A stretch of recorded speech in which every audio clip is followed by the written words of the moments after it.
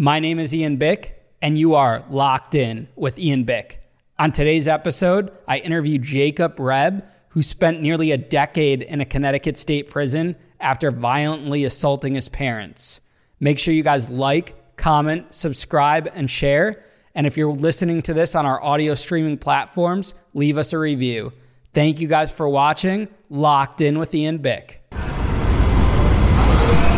We all make mistakes, experience failure, and fall down in life. But if you decide to get back up and use it as fuel to your fire, you could choose to not let it define you. You can make it through to the other side and turn it into an opportunity.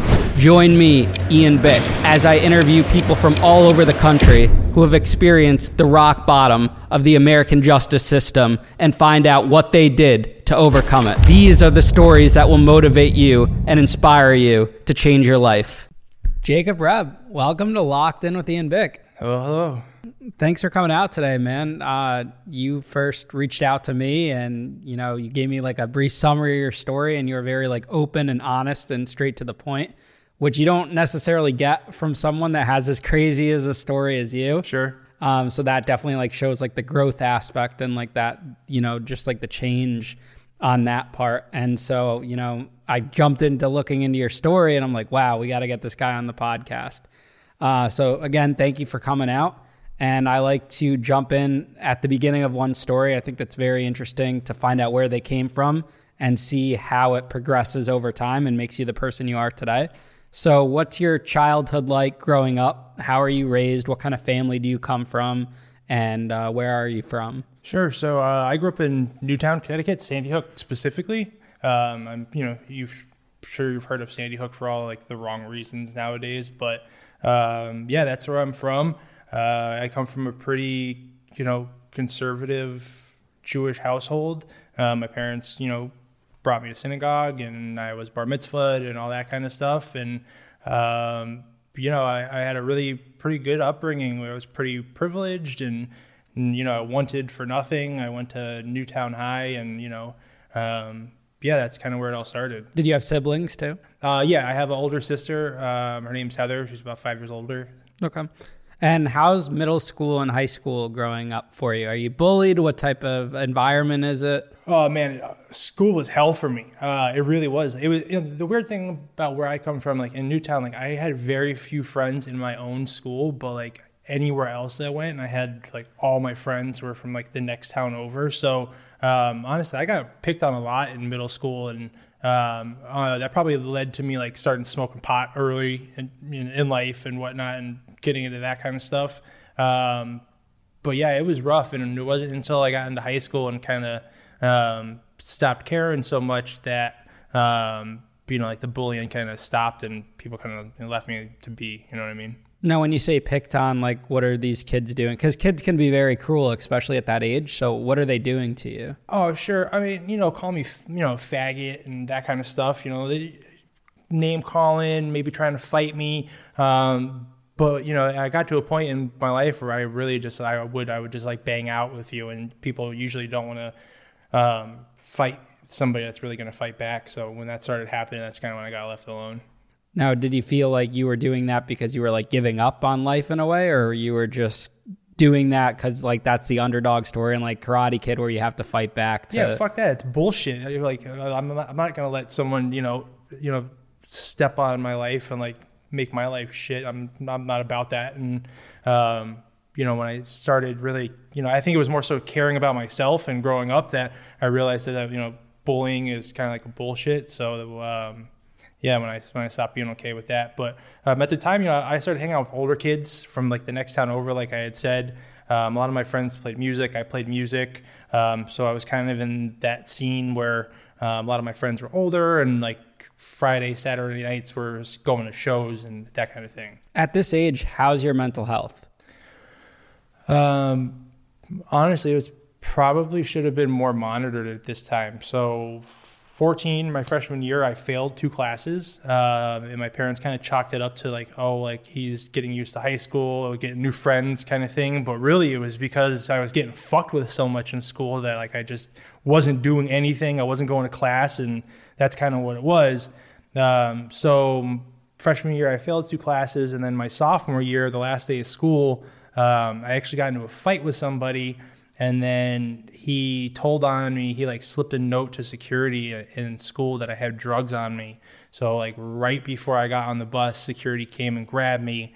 First time arrested, 15, last day of school, walked out of the lobby at like 2 o'clock. Everyone's waiting for the buses, and I walked out on handcuffs. And that's kind of how my whole school saw me for the rest of my life, was like the kid who got arrested for having drugs on him. It wasn't just like pot. Like I had pot, I had Xanax, I had Coke, I had Vicodin. Like I had a whole bunch of stuff. And I was like 15. That's got to be extremely traumatic as like a 15-year-old kid to have that image stamped on you for the rest of your high school. I mean, like, yeah, looking at it now, like it really was. I mean, like kids still like took pictures of me in the back of the cop car. And that's when like I first got like my first probation and like first court mandated therapy. And that's kind of like where like my therapy and like mental health stuff started to develop and started to get like diagnosed, was after my first arrest. So what were you using those drugs yourself? Yeah, so I was stealing them from my mom. Yeah, mainly. And they didn't notice that it was being taken at all?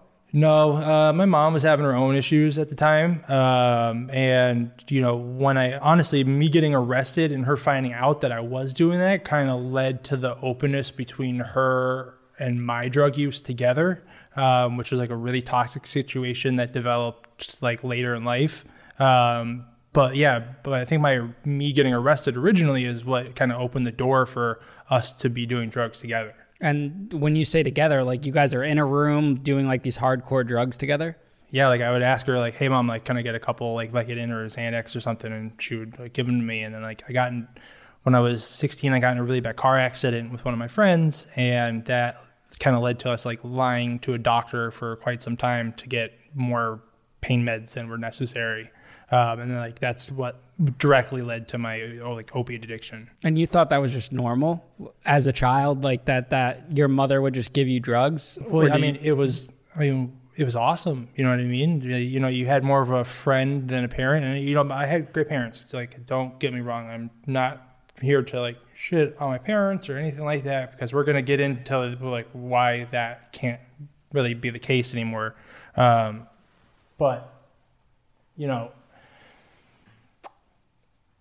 It was definitely like a really rough situation to be in. I mean, I was having parties at my house. I was allowed to like have keggers and like have, you know, like that led to like me having more friends and girls sleeping over. And like it was anywhere outside of my own school, I was the man growing up, because I was selling drugs, I was selling Coke, I was selling weed. I had a car. You know, and my parents were busy. My mom would like work from 3 to midnight. We're running a restaurant, and my dad would be gone in the afternoon and come home at 5, and I would be doing my own thing. You know what I mean? What's your dad saying about this? Like, is he seeing what's going on? Is he intervening at all, or is he enabling? What's going on? Honestly, my mom just kind of shut him down. You know, looking back at life, and you know, we've kind of openly talked about this, that you know, if my mom was, he likes to say, if she wasn't there, I'd be a doctor right now. You know what I mean? So he kind of blames your mom. No, for sure. Absolutely. But they stuck together throughout everything, or no? No. So, honestly, when I caught my case, my dad was in the hospital. My mom was in the hospital too for a couple hours, and she split. She bailed. She like left while my dad was in the hospital and like hit the road and left him.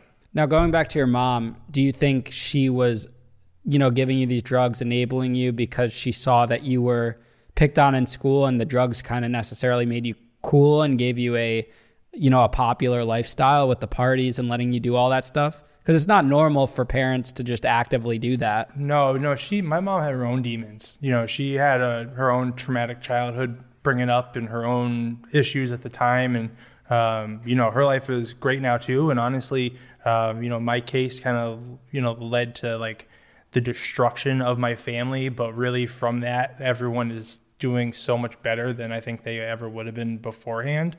But yeah, I mean, my mom's demons kind of poured onto me through that. I mean, I'll tell you, My senior year, I graduated high school. My dad had to go to upstate New York for like work for the summer, and my mom had actually watched the TV show Weeds. If you're familiar with Weeds, it's like a suburban house mom starts selling pot, and my mom got the good idea to do that. So like, I graduated high school. I didn't go to college. I grew pot and sold pot with my mom like for like a whole summer after I graduated school.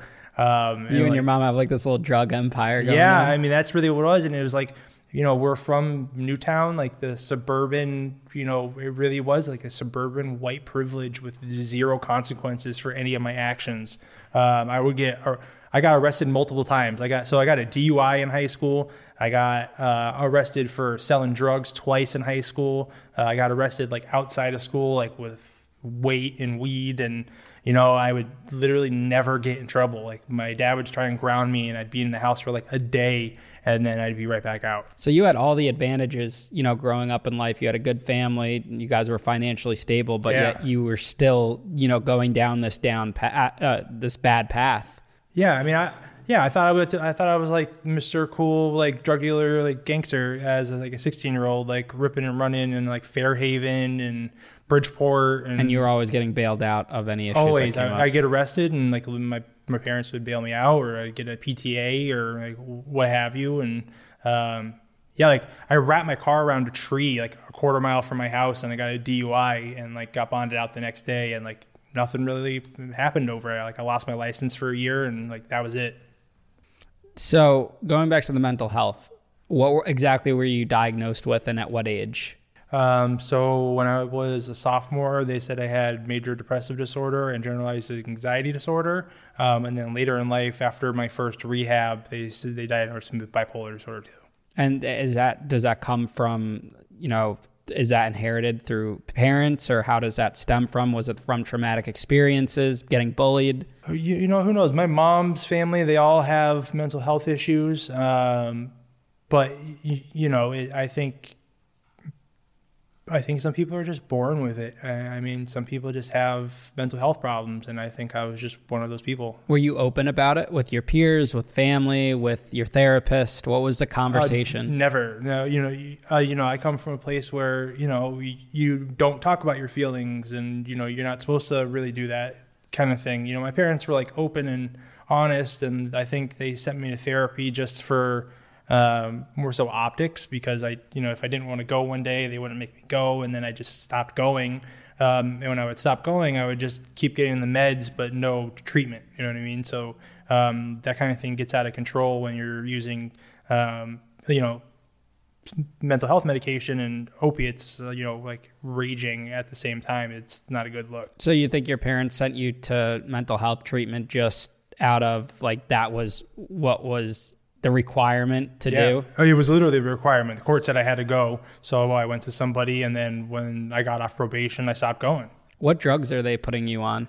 Like at this point in life, I was on a low dose of Xanax when I was in high school, which was like crazy. I was on like a 1/4 milligram of Xanax, which is another thing to get addicted to. Right. And a 15-year-old really shouldn't be getting that. But, honestly, in my school, kids got pills all the time that they weren't supposed to get, so it wasn't that big of a deal. But it wasn't until really after high school that I started getting like real psych meds, and then I was on like Seroquel and Buspar and Risperdal, some like antipsychotics and that kind of stuff. Which is a lot for an average person to be taking. Oh yeah, I was taking like 300 milligram Seroquels a day, which would like knock a normal person out. But I'm doing that, and I'm doing heroin at the same time. And is that helping you? Like, do you have any mental health, thoughts? Like, what's going on? Are you looking for a second opinion? I'm not doing anything with You're just going with the flow. I am straight ripping and running in the streets at this point. I'm after high school. My parents, this was like the crash, like 2008, the financial crash. It really affected my parents pretty hard. And at this point, the doctor that I had been seeing had gotten raided by the feds, so I could no longer get my prescription. That just shows you how targeted it was, that what we were doing, that the doctor I went to in Danbury literally got shut down by the feds. So after that, I'm now doing heroin, and Are you working at all? Yeah, I'm like working part-time here and there for my dad, or I was working at like a nursery, like a farm nursery kind of place. I was a host. I was just doing like shitty 18-year-old kid jobs. You know what I mean? What do your parents do for work? My mom would run restaurants. She was a kitchen manager or managing partner of a number of different restaurants. And my dad was in sales. He worked for all sorts of like telecommunication companies and that kind of thing. So let's fast forward to October 2007. Sure. You're arrested on some very serious assault charges. You're, 21 years old at the time? So it would be 2010. 2010? Yeah. Okay, so you're 21 years old, yep. Arrested on assault charges. Yes. What happens that night? So it is October 25th of October 25th, 2010. I had been dating this girl that I worked with. I used to like sell Kirby vacuums, and her and I Kirby vacuums. Oh yeah, I'm a beast at door-to-door sales. I'm like the man at doing that stuff. So okay. Yeah, she and I used to do that, and we were living together. And honestly, things weren't going well, so I went back to my parents' house because the girl I was living with was in Waterbury. My parents' house was also in Waterbury, so I went home. And the day before, everything was honestly normal. We watched a Steelers game. We cooked out, we carved pumpkins, but in my head, my anxiety and stuff is like raging because I'm on psych meds, I'm getting high, but now I'm starting to, I think, detox, and I think the detox is what really kind of sent me into like a psychosis. So you're trying to get sober at this point? No, I just didn't have money to cop. I was like at the base of a run where I'm trying to hide my addiction still because at this point I had been like in and out of rehabs and like put together a couple of clean ones here and there, and at this point people thought I was clean, but I wasn't. So your parents thought you were on the up and up, but really you're spiraling. Right. It's spiraling like really bad. And yeah, I had taken like a bunch of my meds, and the next thing I know, it's like 5:00 in the morning, and I'm covered in blood, and I had just stabbed my parents. That's really what it was. My dad got cut in his throat. My mom had a number of like defensive wounds and stuff like that. Luckily, my dad was able to honestly knock me out, and that's what stopped everything. And he kind of just collapsed on top of me. And I was, I guess, passed out when the cops came. They took him out. They took me out. And like the next thing I knew, it was like a good like probably 12, 20 hours later, I woke up in a psych ward in St. Mary's Hospital in Waterbury. And you don't remember any of the incident itself? So I have like memories of it. I don't know if it's something that my brain has kind of like pieced together over time, just kind of from what I know of the incident, or if it's my actual memory of it. But yeah, I mean, I figure what went on in the room. You know what I mean? Do you think that there was like resentment towards your parents, or do you think it could have happened? Like if your sister was at the house or whoever was at the house, it would have happened to them that night?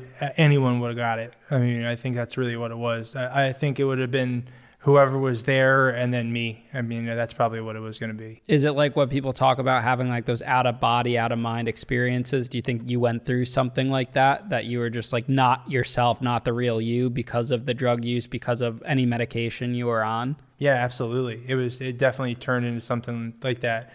It was a long time for me to get back to who I was as a person. So I got arrested. I was in the psych ward at the hospital for a couple days. I got arraigned. They put me in a 72-hour psych hold at New Haven County, and then I got immediately sent up to high bond, high profile at McDougal. So McDougal is a level 4 maximum security prison in Connecticut, and they at the time had a unit there for people. Your bond had to be over $500,000, and it was if you were on the news or it was like gang leaders, serial killers, cop killers, like the worst of the worst, and then me. And you're this 21-year-old kid. Yeah, this 21-year-old kid from Newtown. Some of the guys that I still talk to this day said that I went into the block and my cell was the very, very last one. And at McDougal, it's called the Green Mile because it is like a half-mile strip, and it looks like airplane hangars. And those are the units, and they're like connector sets. They could keep building up on them if they want to. And they look like big green airplane hangars. So I'm at the very end of it, and they said that I brought my cart down, and when you walk into the block, I'm sure you're familiar, everyone starts banging on the doors. Well, people are like, oh, that's him. Well, really, that was me. People had just seen me on the news because, people knew who my father was because he was like kind of big in the community, did like blood drives and that kind of stuff. So my case was all over the news for a little bit. And yeah, they said that I like ran to my cell and tried to pull the cart in the cell with me. But yeah, I mean, me going from a psych ward immediately to McDougal, I skipped the jail part. I went right to prison. And I think that kind of led me to being, more of like a convict than a prisoner pretty immediately, because I had to like man up when I got there pretty fast. At what point do you realize after the incident, are you like, holy shit, I tried to kill my parents? It was probably like a good 4 months, I would say, before I realized like I wasn't going anywhere. It took you 4 months to realize what had actually happened? Well, my parents were like kind of like on the defense for me. Like they understood that it was like a psychotic episode, and at the beginning, everyone thought that I should kind of like go to like a mental health facility, and not prison. And that kind of fell through just because Connecticut doesn't do that. It is really hard to do that. You would have to go to trial and plead insanity, and then it's on the defense, so it's on you to prove your insanity. It's no longer on the prosecution to prove your guilt. So we did not go that route, and I fought my case for almost 3 years. I was unsentenced because I was trying to go home, and my family was fighting for me, but it was really the state that picked it up. And I got sentenced to 18 years, suspended after 9 to serve, with 3 years probation. So I had 9 years at 85%, and then 3 years probation after that, with 9 years hanging. When's the first time you speak to your parents after you tried to kill them? My mom had like secretly got me a letter, probably like a month or so afterwards. But at the time, like you couldn't get money on your books or anything like that unless somebody was on your visiting list, and you can't have someone who's on your case on your visiting list. So my dad actually had to go to court against DOC to get approved to be able to get on my visiting list so he could send me money and I could call him and that kind of stuff. So it was a good about 6 months I was like on my own. 6 months, no support. No money, no money on my books, nothing. Is your other family cutting you off too because of what you did? Oh yeah, nobody. I would call somebody, click, so no girlfriend, friends, no click, family. Everyone gone. So what's that first conversation like then with your family or with your dad when you do see him in prison? I just said, I'm sorry. I mean, what do you say? And what does he say to you? He said he loved me and that I was his son and that he would always love me. And, that I had issues that I needed to work on, obviously, and, it was tough. It was tough to see him, because he's got my dad's got a diesel scar, like he got a damn near like $150 to his neck. You know what I mean? How close were they to dying from this? Like less than an inch. Less than an inch. Yeah, he literally got cut right next to his jugular. And he was still able to restrain you while bleeding. Like, they said like the whole bedroom was covered in blood. That's insane. It was like literally something out of a horror movie. So you get sentenced, you take this deal, you get sentenced, you avoid trial. Yeah. What's that like post-sentencing feel like for you in prison? When you find out how much, because when you're in waiting, you never know. You could be there for a day, you could be there for a year, you could be there for 10 years, but You're finally sentenced. What's going through your mind? It's time to man up. I was still pretty young, and, my drug use started so young that, it was scientifically, I'm sure too, that your brain stays kind of where you are when you start using. And I had a really young mentality, and like some like gang stuff was after me when I was first in there, and some, I had the opportunity to get put down, and luckily I said no, and I kind of like wrote on my own. You're sober at this point too? Yes, when I'm in high bond, I'm sober. But like during my bid, I fucked around. You know what I mean? because I went right up to McDougal, and that's like a prison, and the kind of people I was with, I learned how to bid in jail and all that stuff like right away. And you're this 21-year-old white boy moving around like that. Yeah. So once I finally was able to get like money on my books and stuff, I was honestly, I was golden.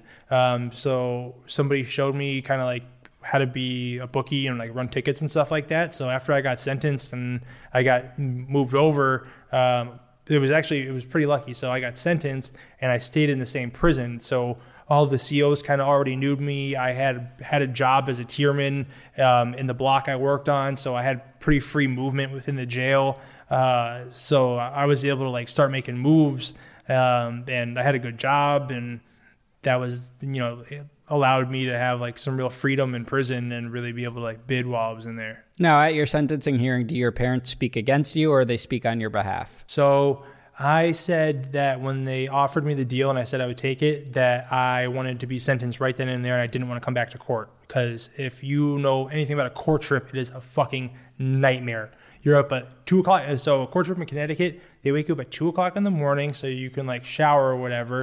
And then they put you in the bullpen up to like up in like the waiting area, but you don't get picked up till like 8 o'clock in the morning. And then you ride a bus all day, and it's like, you don't get back till midnight. It is a nightmare. So, and you're eating ham and cheese sandwiches. Yeah. Right. Yeah. So I said, sentence me right then and there. My dad was always at my court dates. So like, he said something real quick. I said something real quick, and we wrapped it up, and let's move on. So I will say this, that we were told that once I did like a third of my time that I'd be able to put in for a sentence modification. And everyone was kind of on the same page with me. I go in there, I do the right thing, and I stay out of trouble, that my modification would get approved. The problem was about 6 months, maybe a year after I got sentenced, my judge was playing golf. I got stung by a bee and died. So when I put in a sentence modification, it would have to go to a different judge, and no judge was willing to give me a sentence modification because it would overrule his ruling, and he was no longer there. So I ended up doing almost my entire bid and not being able to get a sentence modification. What about your sister? What's the relationship like with her at that point in time? Oh, I have none. I've never talked to my sister. She never said, so after the incident, after the stabbing, you never heard from her? I talked to her one time. So my grandpa died a month after this. So while you were in prison? While I'm in prison, my dad got out of the hospital, went to go see my grandpa. When my dad got home, my grandpa died. So yeah, that's what happened. And you talked to your sister? Yeah, real quick. She said, yeah, dad's okay. Grandpa died. Click. And it's been about 13 years, and I've never talked to her. What was it? Do you remember what the last conversation was like with her besides that one phone call? It was pretty cool. I mean, I had a really good relationship with my sister at this point. She was about to get married, and, she had, her fiance, now husband. They have 3 wonderful kids who I would love to meet and be able to know. And I've really worked hard to, turn my life around and do really awesome, positive stuff. And she just still does not want to hear it. What was the general consensus around town? I'm sure you heard of what they were saying on the news, what articles were saying, what type of outreach was out there for your dad and your mother. Sure. So the community really reached out for my dad, especially my synagogue, because he wasn't able to work. He wasn't able to do anything. He was in ICU for some time. They had to do real serious surgery to rebuild his neck.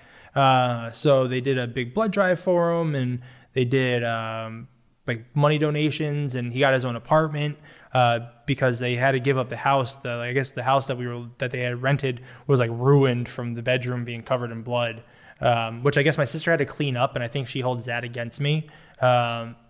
So yeah, my dad was on his own because, like I said, my mom bailed.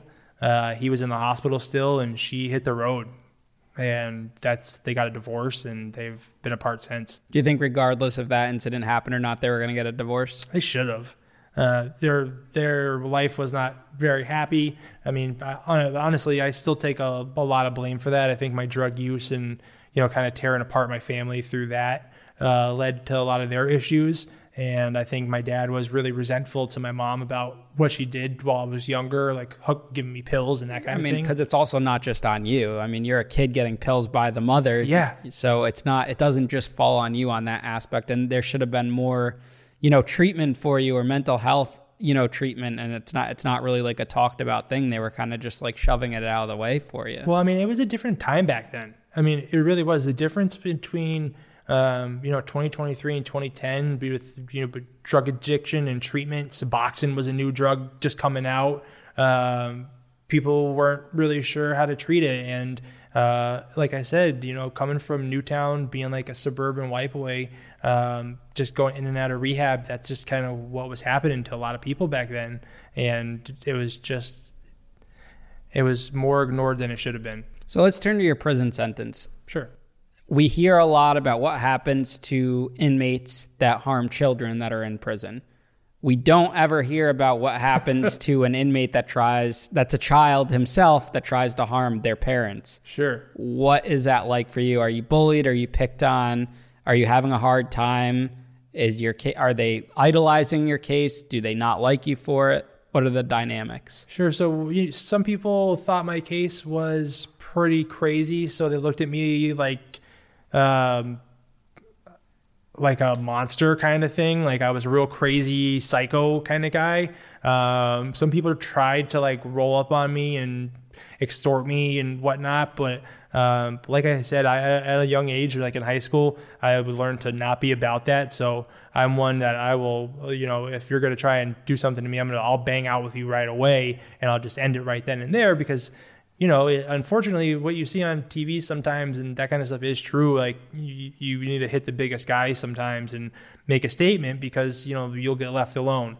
But as more information came out, so, a lot of times people didn't know what my case was, and then they would find out and it would kind of like blow their mind a little bit. And it still does today. Lots of people don't know what my case is, or they'll know I was in trouble and then find out. And just, the kind of person I am now, talking to me, you would probably never think that I would be capable of doing something like that. Are you still actively on medication too in prison? Is it easy access? Okay. Yeah. So, describe that process of like how you get the medication and whatnot in prison. Sure. So they actually took care of my medication and mental health pretty well while I was in there. I saw somebody at least once a month.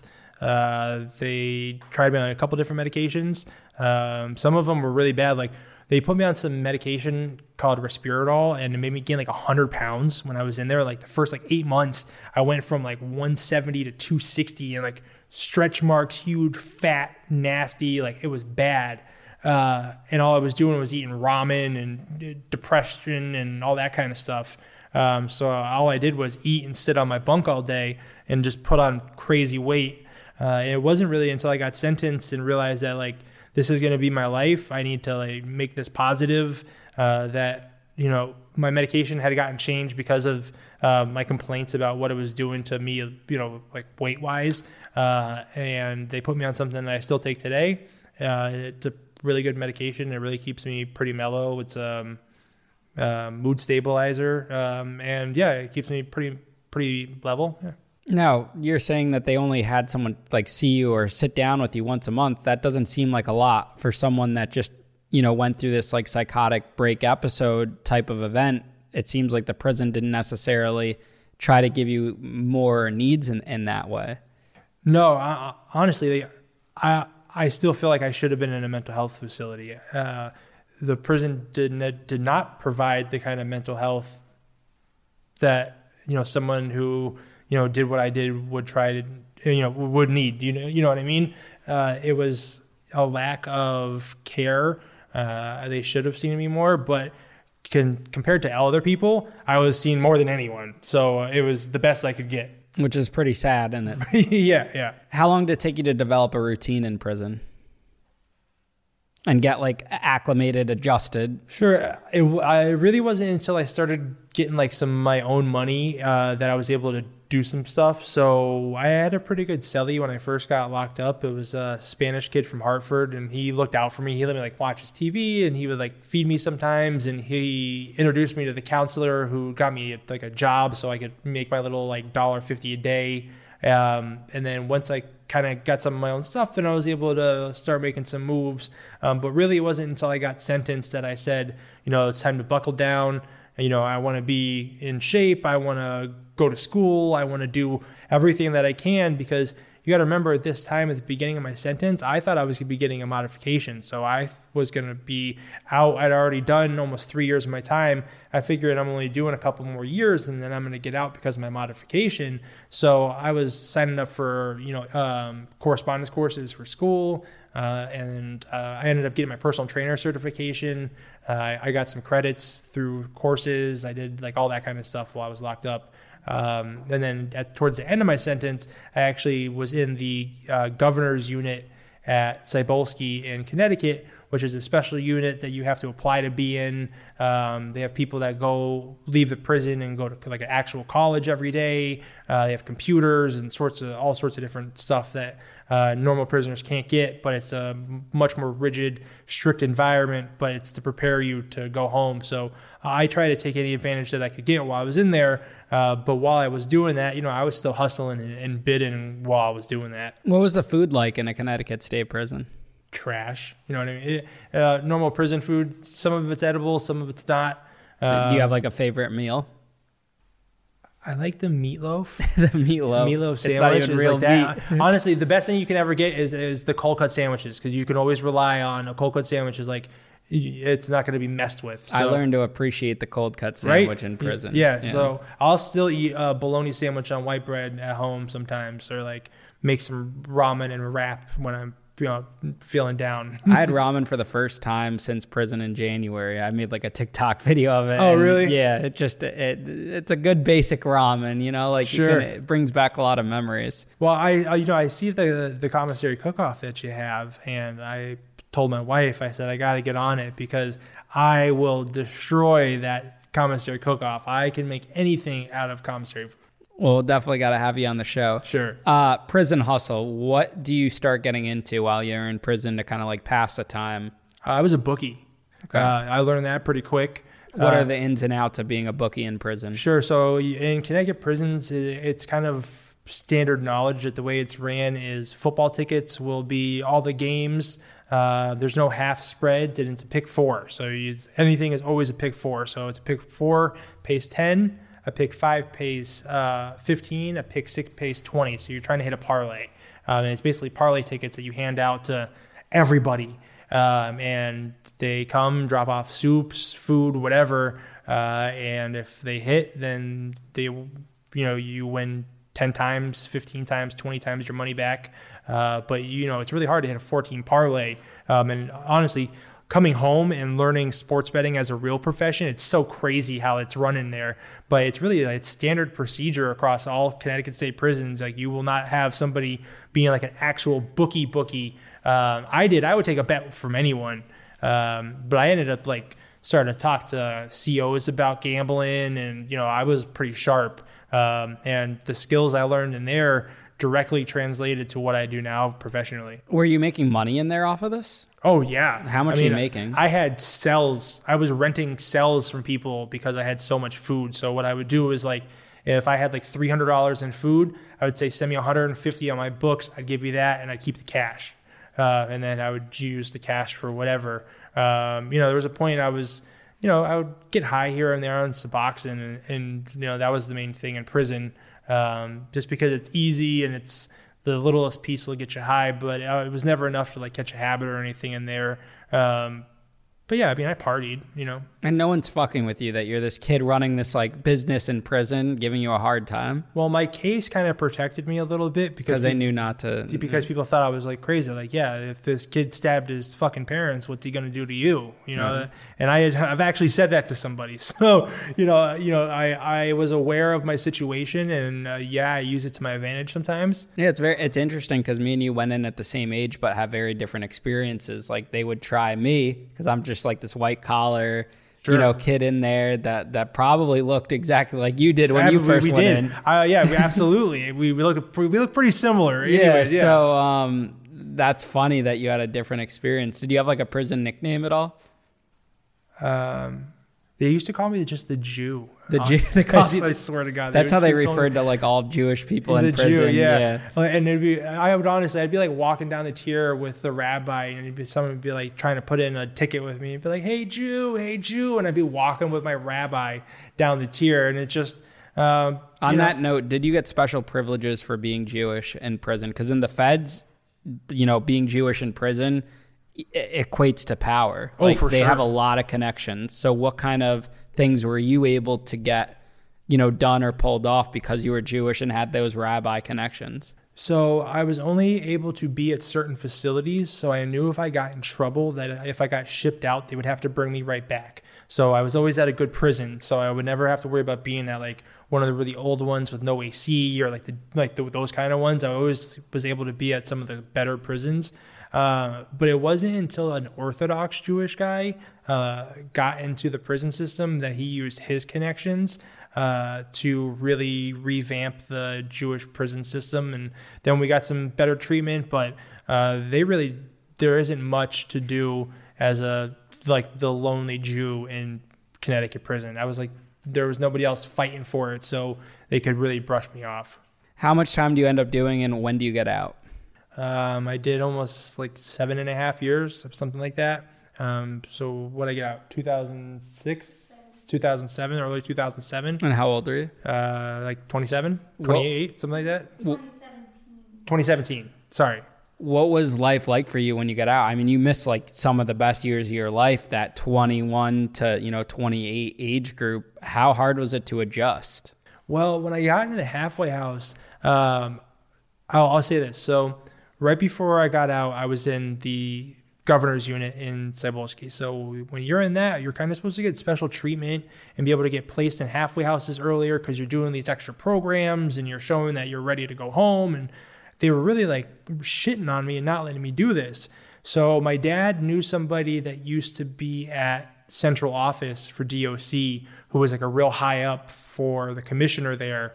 And my dad got a meeting with the deputy commissioner for DOC, who ended up coming down to the prison to see me, to talk to me about what was going on, because I wasn't able to get in the college program. They weren't letting me get outside clearance. And I knew they were denying me all this stuff because really it was because of my case. They said it was because of health reasons and I have a bad back or whatever, but it wasn't. It was because of my case, they didn't let me do anything.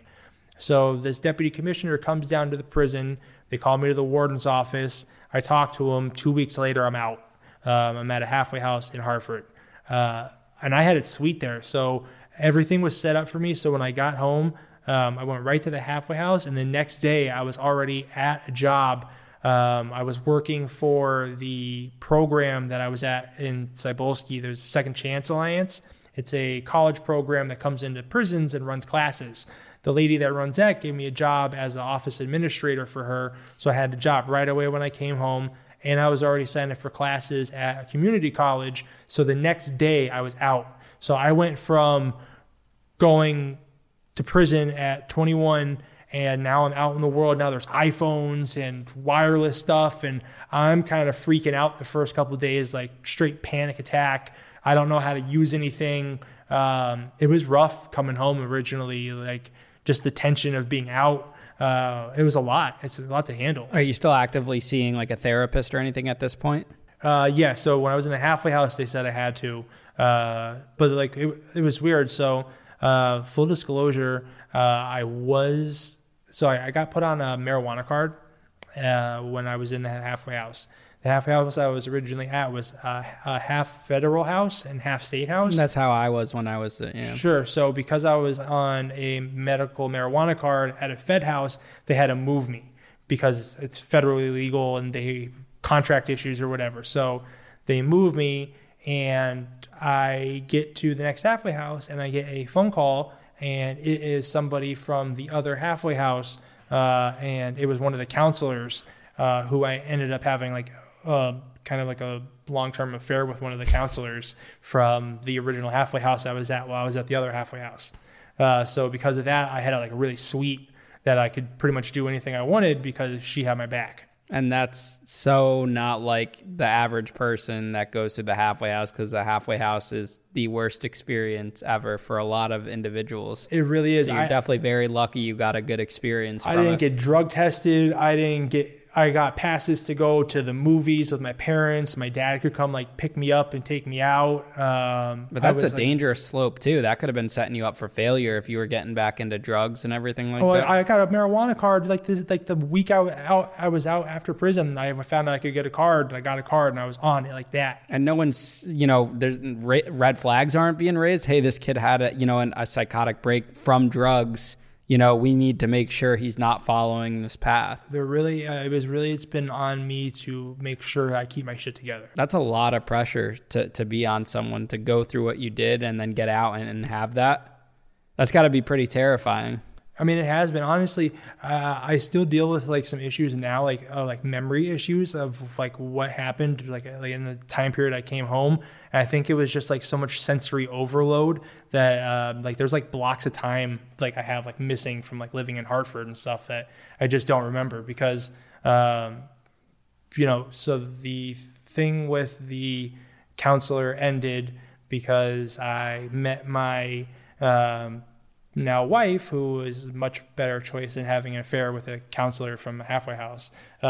And now I'm getting out of the halfway house and like getting my life together. And now I have an apartment in Hartford. And I was like in and out of the halfway house because I was going to school, I had a job, and I never failed a drug test. So I was out pretty fast. So you never went back to live with your family or anything like that? Nope.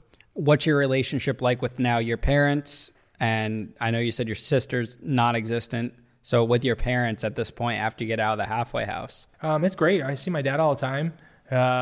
We've really worked on a relationship. And I would say, we're probably closer now than we ever have been before. Honestly, my family was in such a toxic environment, all around the board. My dad had a really shitty job at the time. So did my mom. My sister was kind of MIA from our family. And I think the incident really just shattered everything and let everyone rebuild their lives how they saw fit. And my mom actually is now remarried to her first husband. She got married when she was 18, right out of high school. And she's now remarried to this guy. His name's David. He's a really great guy. They've been married for a long time now. And my dad is remarried to a nice lady he met online. And everyone's life's great. I mean, it's our darkest times that, often bring us to the brightest light like that, the light at the end of the tunnel and bring us to a place that we never knew existed without experiencing those dark times. Did you ever get to have like a serious one-on-one with your parents or both of them in the room together to like sincerely apologize and just talk about the whole incident? Yeah. And what was that like? Well, my dad and I kind of had it when I was still in prison. And, what is there to say? I mean, it is just, I'm sorry. I mean, that's all you can say. I mean, I don't think the gravity of the situation can really weigh on people sometimes. And to understand what it's like to really like almost take the life of your parents is really hard to understand. And it's still really hard for me to deal with sometimes. And because I haven't, I wasn't properly maybe managed throughout my prison sentence, and maybe I developed things in the wrong way and some, inappropriate, coping mechanisms and things that I should rely on that I shouldn't be relying on. But yeah, I mean, doing what I did is like a really heavy, dark cloud to carry around. Do you think that the support that your parents have shown you throughout everything is the definition of unconditional love? Yeah, my parents, we have our issues now as a family, but they're like regular issues. We're more so as back to a normal family. But my parents never gave up on me. And because of that, I owe them everything. And that's why I each day get up and try to do the right thing and try to be successful in life and make them proud.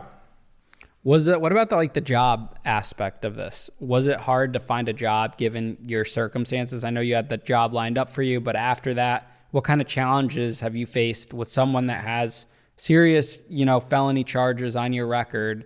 Are they looking at you differently? Are you being treated differently? Are they not hiring you based on those charges? Sure. So When I was in the halfway house, I worked part-time at the community college, just as like a student worker.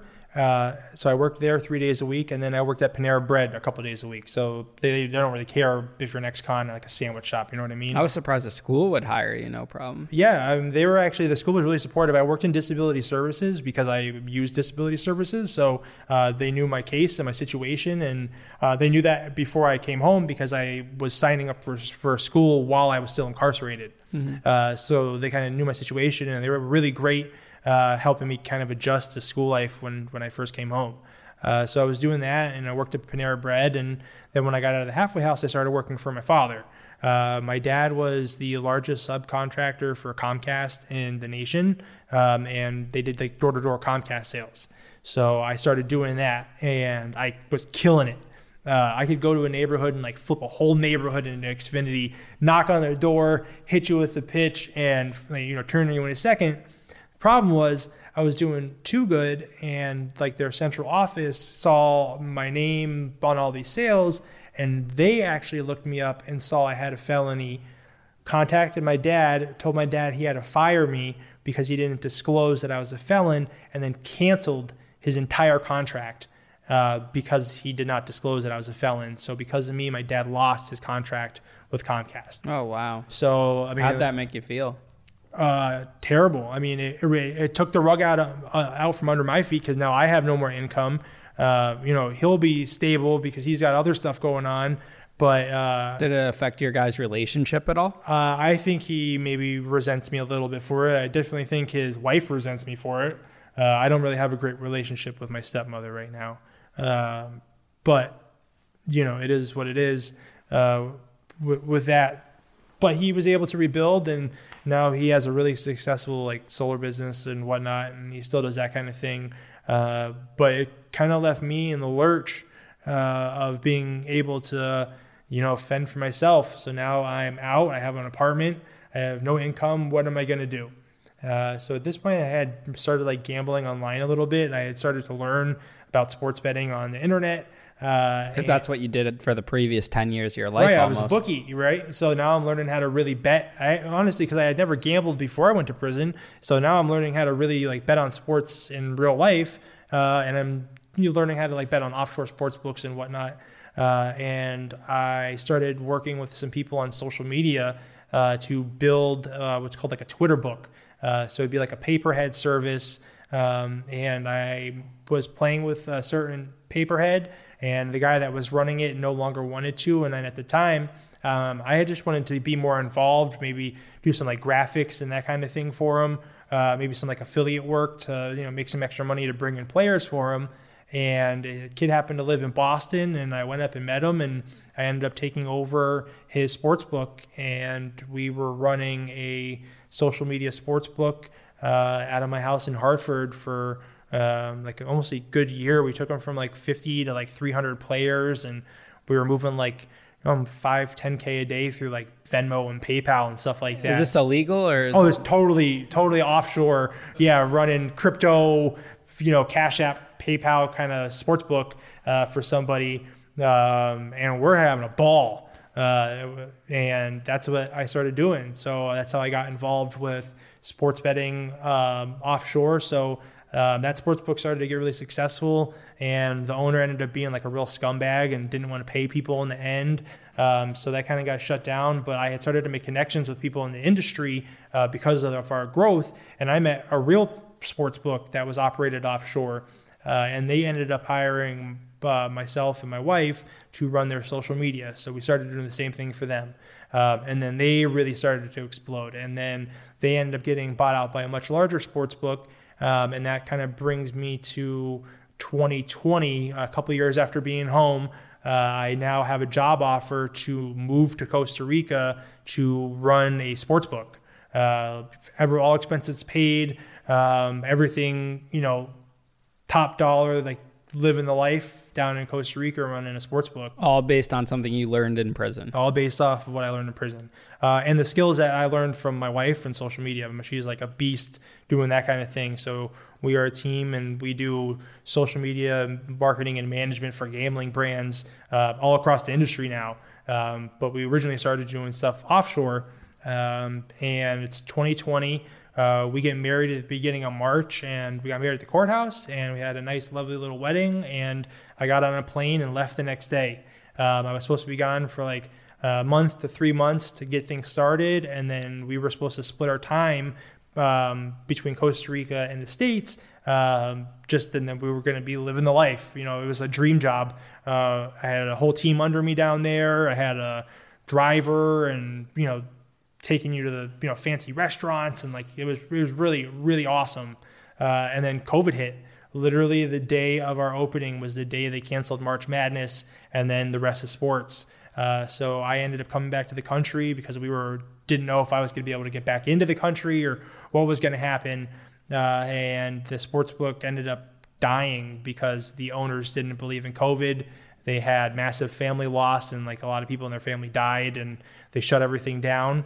But luckily we were able to turn that into a kind of a better job for ourselves, working with some marketing companies in the UK and some other stuff like that to grow our own brand and our social media capabilities within the gambling world. And now you guys have a whole business based off of that? Yep. So we do all sorts of social media marketing, graphics, creative video for sports bettors, sports books, sports analytics places. And then I write for a couple different publications, and I host a soccer gambling podcast. What I like about, you and your story is that you, like me and like a lot of individuals out there, you go through a really, shitty experience.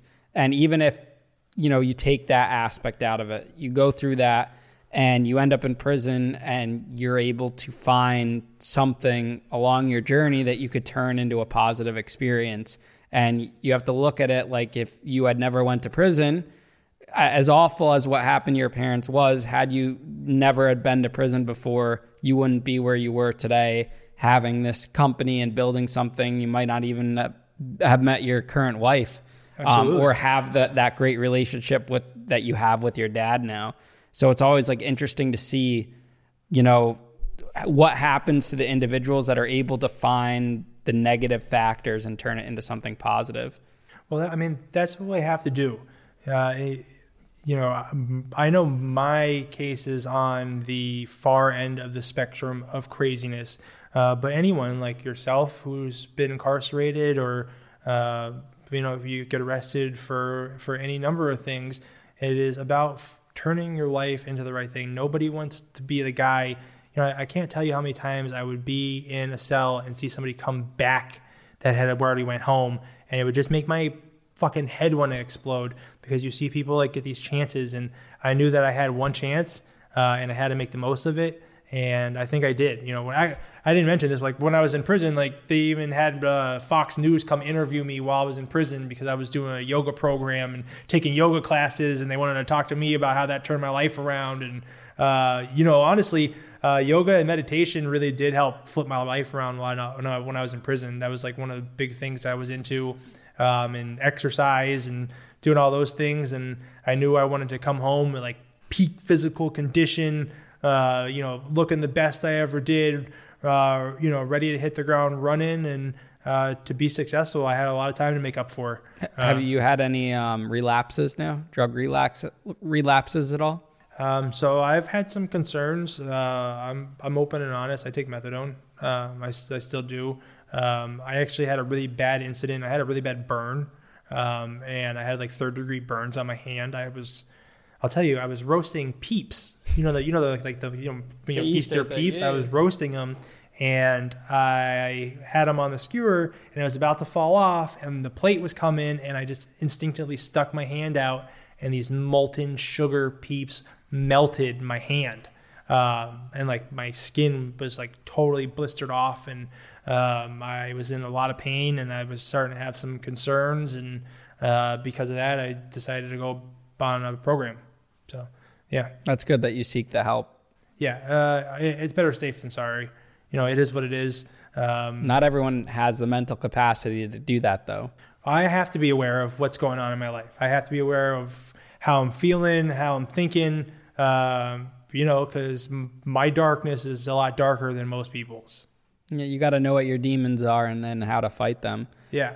What was it like to date with someone that had a violent criminal record? What is that like to have that on you? Like, I know there are instances where like women like that bad boy image, but not when it comes to like, say, a sex offender or maybe even Sure. someone that like, killed themselves or killed someone, those are like red flags. So what was it like for you? Did you have similarities with that, or? So I was actually really pretty open and honest with the girls I was meeting. Listen, when I came home, I had a blister on my thumb from swiping so hard when I first came home. Yeah, I went through that Tinder phase too. Oh, it was bad. Yeah. But like I said, I was really having an inappropriate relationship with somebody that worked at one of the halfway houses. Who knew what your charge was. Right. And then when I left the other halfway house, there was somebody else there that kind of the same thing happened with. I don't know why these things happened to me. They just did. But my wife now, she's very big on social media, and like will Google somebody in an instant, and like has those services that can look up your phone number and like all that kind of stuff. So she looked me up pretty much right away. But I was open and honest with her, and her acceptance of me is really what led me to originally really love her. Is that she accepted me with open arms and gave me a chance, and really honestly, she fought her family for me, and like it destroyed her relationship with her father and sister for quite some time until they realized that I wasn't a monster, because that's what happened. Part of her family really thought I was like a dangerous individual. Yeah, I mean, I was in a relationship, my first real relationship post-prison, and it was definitely hard to get the parents to trust me or to look at me, because when you're labeled on the internet, when you have a public case, people are automatically thinking you are that person who made those mistakes still of the past. Right. And it's really, really hard to get away from that mentality. I mean, like, I'm lucky now that I have a platform and I could put things in that direction. But had I still like stayed with Whole Foods or wherever I was working, had I never did, like, if I decided not to do an HBO documentary or whatever, and I just had those previous articles that were just controlled by what the news wanted to put out there about me, it would have been very difficult, like with dating, whatever, because it makes me look like a piece of shit. Sure. But now I'm able to control that narrative because I'm putting out, I want to tell my story, and I have a platform now that can't be taken away from by like the news media. Right. In that sense. Like, if they posted an article saying Ian Bick was a scam or whatever, I now have a platform to rebuttal that with, and not a lot of people have that ability to do that, which is why I think it's important to have the show, have individuals like you come on and share your story, so people can look at not the mistakes of your past, and there's a redemption aspect to it. It's super important. What's your plan to make peace with your sister? Do you think that can ever be found? I always say I just want to show up at her house one day. I'm not on probation or anything anymore, so if you want to call the cops on me at this point for showing up at your house, they're just going to tell me to leave, so I'm not really worried about that. But I respect my parents' wishes, and they asked me not to. I asked my parents to pass along the messages that, I love her very much, and like, look at all the cool, successful stuff I'm doing. I'm really lucky that right now I work for a company that really supports what I do and really supports, my success and my growth. I had a really bad experience recently with a company that was really excited about making me their social media manager. And as I was reading my contract, they deleted the contract, the website page. It like disappeared as I was reading it. And then I got an email that said, we no longer decided to go with you, because I'm assuming they Googled me in that time period and canceled my contract. And really, I mean, that kind of that stuff hurts. It does. I put a lot of work and effort into being really good at what I do. And what I did almost 13 years ago now has nothing to do with me running social media for a sports betting entity. And I'm sure, every former inmate can relate to you in that sense, because it's there, especially when you have a case that was high profile and was in the public eye on that level. And it sucks, man. It really does. And, when those things happen, you just gotta stay hopeful. You don't want to get off like the beaten bush with that. If I did that every time, I'd be, going backwards, because that happens a lot. Bad shit happens every day, and people are going to judge you. but you just got to keep doing your thing and keep pushing forward. What would be your message to someone that's in your shoes, someone that was like struggling or is struggling with their mental health in high school right now, or someone that goes through a crazy situation that the average person wouldn't be able to find redemption within? What's your message to that person? You got to reach out. You got to find some sort of outlet to let somebody know what is going on with you. Because like I said before, like I always said, like my darkness is darker than most. I have learned, honestly, just recently, that it's better to just be open and honest about how you're feeling, because it's okay to ask for help. And it's taken me a long time to learn that. Being in prison really made me kind of swallow a lot of my emotion, because you don't want to show that in there. You want to be solid, and you want to be tough, and you can't be sappy and whatnot in prison. You know what I mean? So when you come home, and you need to be able to sometimes it's okay to not feel okay sometimes. But when you feel like that, you need to talk to people. Absolutely. Jacob, thank you for coming on Locked In with Ian Bick today. It's been great talking to you. I think you have a really good message. I'm excited to, share your story with the world, and I wish you the best of luck in your future projects and everything you got going on for yourself. Thanks. This has been great. Make sure to follow me on Twitter and TikTok at Pick Management.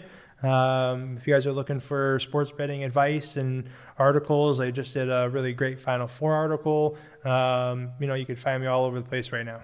Awesome, man. And I'm sure the audience will see you on the commissary cook-off real soon. Oh, I'm going to kill it.